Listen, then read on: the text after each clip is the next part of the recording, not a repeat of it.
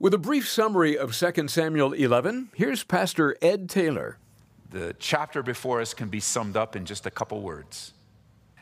Look, lust, scent, sex, pregnancy. Those words summarize a passage in the scriptures in David's life here, and it's simply this: be sure that your sin will find you out. This is amazing grace. This is unfailing love. That you would take my place. That you would bear my cross. You laid down your life.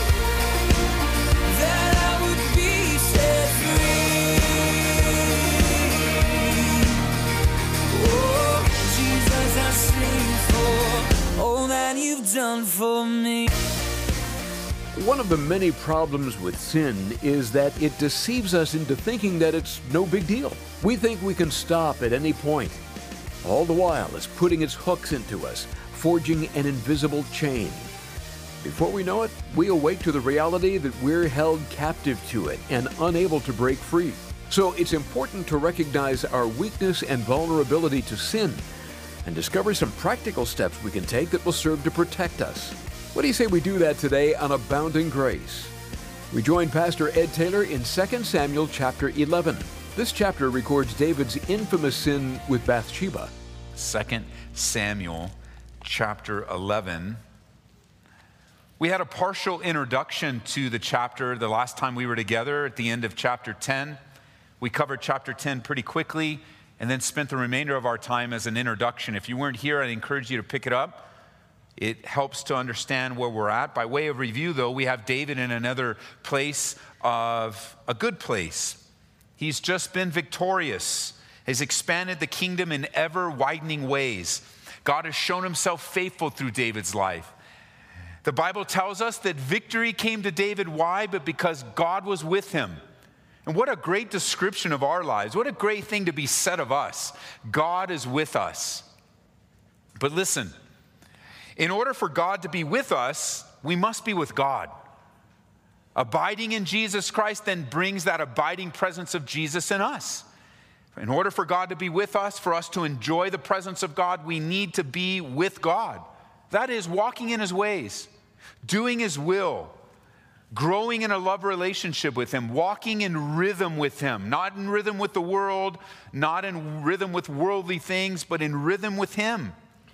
In Romans chapter 12, verse 1 in the New Living Translation, it says, "And so, dear brothers and sisters, I plead with you to give your bodies to God. Let them be a living and a holy sacrifice, the kind he'll accept. When you think of what he's done for you, is this too much to ask? Don't copy the behavior and the customs of this world, but let God transform you into a new person by changing the way you think. And then you'll know what God wants you to do, and you'll know how good and pleasing and perfect his will really is." The good news is that God always in every way blesses his will. If you're seeking out the blessings of God, you want to experience the blessings of God, God always blesses his will. That can't be the same for our will. God doesn't always bless our will. Because when our desires don't line up with God's desires, God will not bless that. But if you're looking for 100% of God's blessing, walk in his will and walk in his ways. As we're doing God's will, God's way, there's blessing. However, and it's unfortunate we have to use the word however, when we're outside of the will of God, knowingly and willingly, it's a very dangerous place to be, as we see in chapter 11 in David's life. Church, let David be a warning to you. Let David be a warning to me. This is a low light in his life, an unfortunate, unnecessary low light. It starts in verse 1. It came to pass in the spring of the year, at the time when kings go out to battle, that David sent Joab and his servants with him and all of Israel, and they destroyed the people of Ammon and besieged Rabbah, but David remained at Jerusalem. It's about the springtime of the year, a time when it was customary when war would normally take place, when kings went to war. David was a king, so it's customary that David would go out to war. That's that time of the year. It's what was expected of him. But instead, verse 1 tells us that he sent Joab. Joab gained the victory in the battle, and David, it says, remained in Jerusalem. Now, consider this. If we didn't know the rest of the chapter, and if we didn't know what happened in David's life, perhaps even some of you still don't know what's going to happen with David. I'd encourage you to read ahead, as we won't cover the entire chapter today. But if we didn't know the rest of the story, we could easily conclude at the end of verse 1 that everything is fine. David has sent people into war for himself before. It would be customary for a king to dispatch his generals and his military to fight battles. And it would be okay for David to remain in Jerusalem. But there's a couple of things. Number one, we know the rest of the story. It wasn't good for David to stay in Jerusalem. But number two, God wants us to understand that David is not doing what's customary. He's not doing what's normal. He's not doing, you could say, what's right for a man in his position. Not only that, you'll also find in this section of Scripture, like we've seen in other times in David's life, and how you can testify to this in your own life in many ways, there's no mention of David's intimacy with God. There's no mention of David seeking God. There's no mention of David's worship of God. This is more than just a king staying in Jerusalem. It's a king not walking in the ways of God, not walking in the will of God, having other people take care of things for him, and staying back. You could say this. You could write it in your Bible if you'd like, next to verse 1. David is in the wrong place at the wrong time, and he purposely put himself there. This is a decision he made, and a decision often we can make with our own freedoms. Verse 2. Then it happened one evening that David arose from his bed and walked out on the roof of the king's house. And from the roof he saw a woman bathing, and the woman was very beautiful to behold. So David sent and inquired about the woman, and someone said, "Is this not Bathsheba, the daughter of Eliam, the wife of Uriah the Hittite?" And David sent messengers and took her. And she came to him, and he lay with her. And she was cleansed from her impurity. She returned to her house, and the woman conceived. And so she sent and told David and said, "I am with child." The chapter before us can be summed up in just a couple words. Look, lust, scent, sex, pregnancy. Those words summarize a passage in the Scriptures in David's life here, and it's simply this: be sure that your sin will find you out. This all happened so rapidly and so quickly. David was in the wrong place at the wrong time. He's around 50 years of age, David is. A man whose lust was aroused by his eyes. And we learn in verse 2, I like how the New Living Translation puts it, he noticed a woman of unusual beauty taking a bath. A woman of unusual beauty crossed his path, his eyes, the path of his eyes.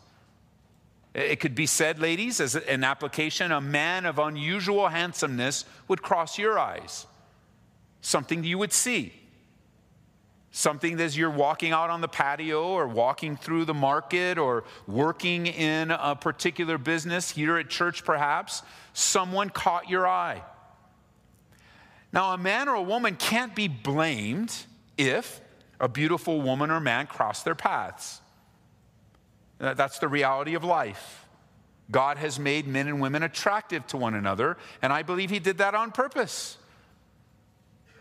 However, if a man, in this case David, chooses to deliberately linger for a second or a third look, while at the same time feeding his lust, the Bible says that he, and if the same application for you ladies, you've committed adultery in your hearts.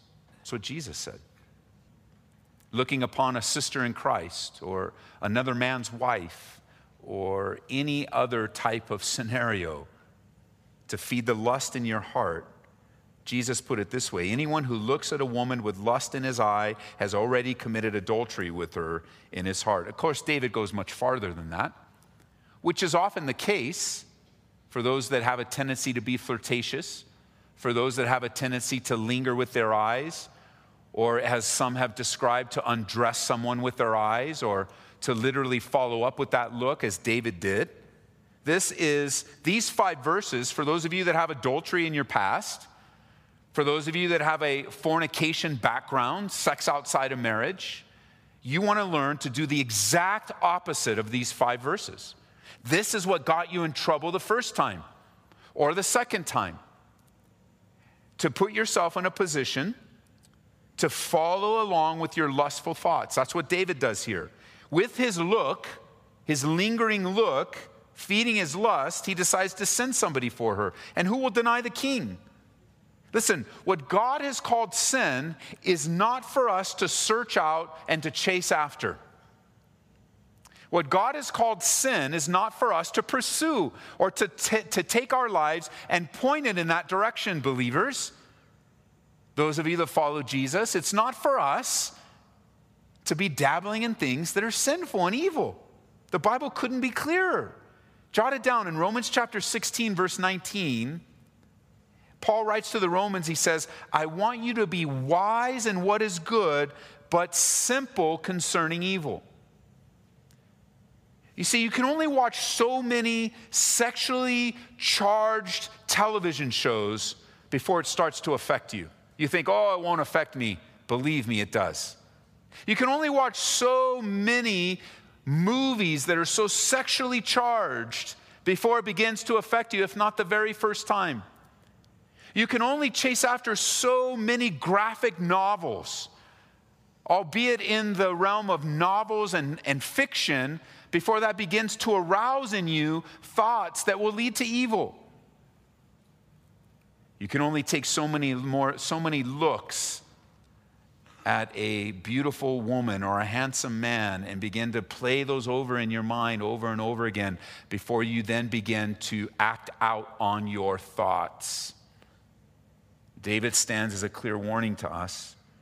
Paul would write it this way to the church in Philippi. He would say, children of God. He wants us to be blameless and harmless, children of God, without fault in the midst of a crooked and perverse generation, among whom you shine as lights in the world. One compromise that many believers make is dabbling in things that are evil and off limits. Things that are off limits. They're off limits for a reason. Dabbling in them is compromise when you should be avoiding them. It goes both ways. Somebody that might be approaching you in a flirtatious way or in a way that is trying to arouse your lust should be shut down right away. Especially if things aren't going well in your marriage.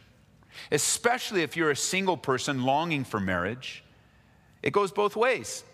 If you're being pursued today, and I believe there are those listening in that they are being pursued and they know it. It needs to be shut down. Or you're in a marriage situation, maybe separated from your spouse, have a lot of free time in your hands, the emotions and things that are going on in your life. It is off limits for you to be flirtatious. It's off limits for you to lingeringly long at someone or for someone. You go, Ed, how can you say that? Because David, his example here couldn't be clearer. Besides the covenant that you made with your husband or your wife. Besides single, the covenant you've made with the Lord. Job even had to say that he made a covenant with his eyes. He made an agreement with his eyes, knowing full well the power of temptation. The way to stay strong, or I should say be strong, the way to stay strong is to pour yourself into what is good. You can't get enough good in you and spend very little time in what is evil. Learning to love what God loves and hate what God hates. And as with any relationship, straying outside that which will build you up will soon tear you down and ultimately will tear you apart. It was evil to send for Bathsheba, to inquire of her. David, even though he's been a failure with his multiple marriages, he's still a married man nonetheless. Bathsheba as well the report comes back, she's a married woman. And if David would have been paying attention, however, we know in the being caught up in self-deceit and being caught up in lust, most people aren't paying attention at that time.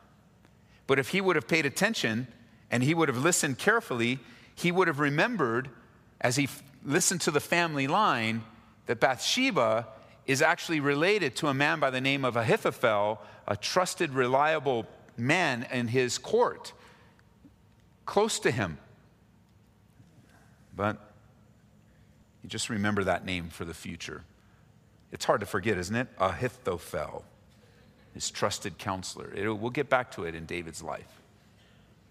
There's a lot to learn. That's why we're not covering the entire chapter. I want to go a little bit slower so we catch some of the important things, because this episode in David's life, if we simply would learn it and heed it, would save us a lot of grief, and a lot of grief to the people that we might draw into our own lustful desires or our own weaknesses of the flesh or whatever they might be, the sinful tendencies that could easily come upon any one of us.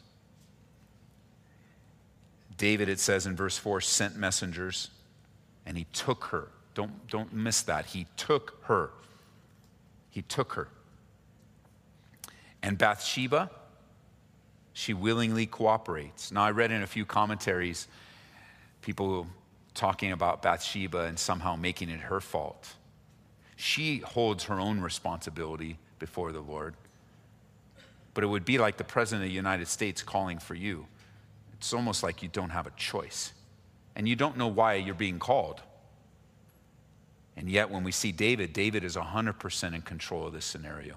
A man of great power, a man of great prestige. Especially as we see him calling for her. And then time passes in between verses 4 and 5, and she conceives, and she told David, she says, I'm with child, and his whole life changes. He does the worst of the worst in the rest of the chapter, as we'll see in a future study. But for now, I want to give you some biblical overtones, some insights behind the scenes to help us establish ourselves in goodness and righteousness when it comes to this area of sin. Primarily, the topic is sexual sin. And certainly it will be applicable to some listening in today or at another time. It's meant to edify and build you up and prepare you so you can build a fence around your marriage. So you will delight yourself, men, in the wife of your youth. And likewise, delighting yourselves in your husbands, ladies. Thinking the best of them, praying for them. Guarding yourself from temptation, which James happens to talk about quite a bit. Would you turn over to James chapter 1 with me? James chapter 1, pick up with me in verse 14. We're in the middle now, or actually we're seeing the beginning stages of this sinful path that David's chosen to take, sin after sin after sin. The sin of David's lust has now conceived and was about to be born, a sin that will lead to much sorrow and death. For what? A few moments of forbidden pleasure. A few moments. David would have been wise to follow Moses' example here.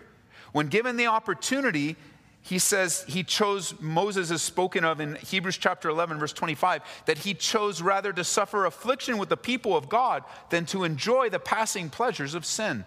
Listen, none of us would sin if we didn't derive some joy from it, some personal advantage.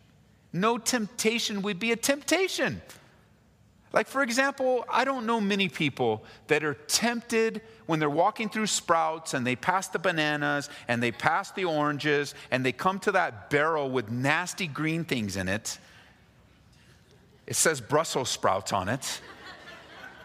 I see people at Sprouts eating out of the container when it's the bananas. I see people eating at Sprouts the chocolate thing out of the bananas, but I haven't seen anybody walking around with a Brussels sprout in their mouth. It's not tempting. Why would I do that? It's nasty. We're not tempted by nasty things. We're tempted by things that we're attracted to. I've never heard working out or getting in shape as a temptation. Have you? I was just tempted to work out yesterday, but I resisted. But they got Twinkies hanging out of their mouth and chocolate on their hands. What happened? Oh, nothing, man. No, we're tempted by things that we like, things that we perceive as good. That's why temptation is always different for different people. You have a different upbringing. You know, just me mentioning Brussels sprouts, some of you argue, I like them. That's cool. We're not jealous of you or anything. That's all right. You like them. That's great. And something else might not be a temptation. Some people like sweet, some people like salty things. I get it. And you should get it as well. There are unique temptations specific to you.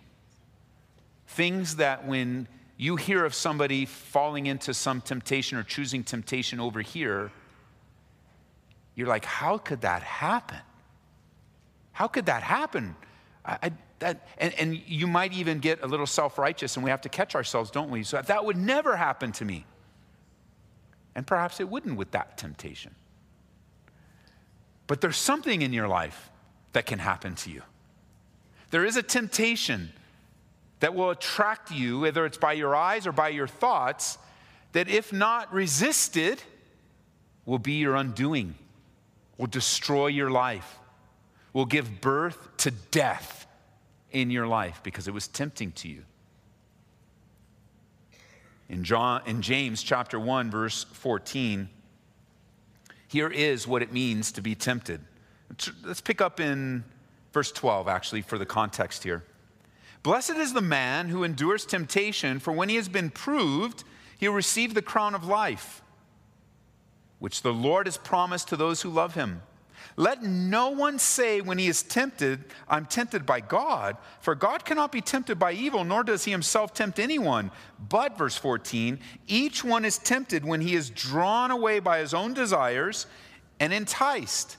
Then, when desire is conceived, it gives birth to sin, and sin, when it's full grown, brings forth death. Do not be deceived, my beloved brethren. Every good gift and every perfect gift is from above and comes down from the Father of lights, with whom there is no variation or shadow of turning. There's a moment back in 2 Samuel, there's a moment in all of our temptations and all of our bad decisions where we can say no. You walk through and you can pinpoint each time the temptation not to go to war. Who knows what he's thinking, but the Bible indicates he shouldn't have stayed back. The temptation to go into that area of his roof. The temptation to linger on this woman bathing. The temptation to inquire of who she was. The temptation to call for her. The temptation to seduce her in some way. The temptation to take off his clothes. The temptation to seduce her to take off her clothes. The temptation to lie in bed. The temptation of the sexual act itself. The temptation to cover it up. Each and every one easily were warning signs from the Holy Spirit in his life as we have the indwelling of the Holy Spirit. This is Abounding Grace, and today's message from Pastor Ed Taylor represents one portion of a series in 2 Samuel. Purchase a CD copy of this message for just $2. We're here to serve you toll-free at 877-30-GRACE. That's 877-304-7223. You can also download the messages from our website at calvaryaurora.org. Again, we're at calvaryaurora.org. Have you had a chance to download the Calvary Aurora and Grace FM Colorado apps? They're free and a great way to study the Word through your mobile devices. Search for Calvary Aurora. It's listeners like you that allow us to bring the teaching of God's Word to the radio and internet. If you've been listening a while and grown as a result, we'd be very grateful for your financial help. And for a gift of $25 or more, we'll send you the book Radical Prayer by Manny Mill. When we pray consistently and persistently, big things happen. Radical Prayer offers a glimpse into what can happen when we pray as Jesus taught us. You'll be encouraged to pray with boldness and expect great things. Reach us toll-free at 877-30-GRACE or go online to calvaryaurora.org. Well, that'll do it for today. Come back next time when Pastor Ed Taylor will pick up where we left off in 2 Samuel here on Abounding Grace. This is amazing grace. This is unfailing love. That you would take my place. That you would bear my cross. You laid down your life. That I would be set free. Oh, Jesus, I sing for all that you've done for me. Abounding Grace with Ed Taylor is presented by Calvary Chapel, Aurora.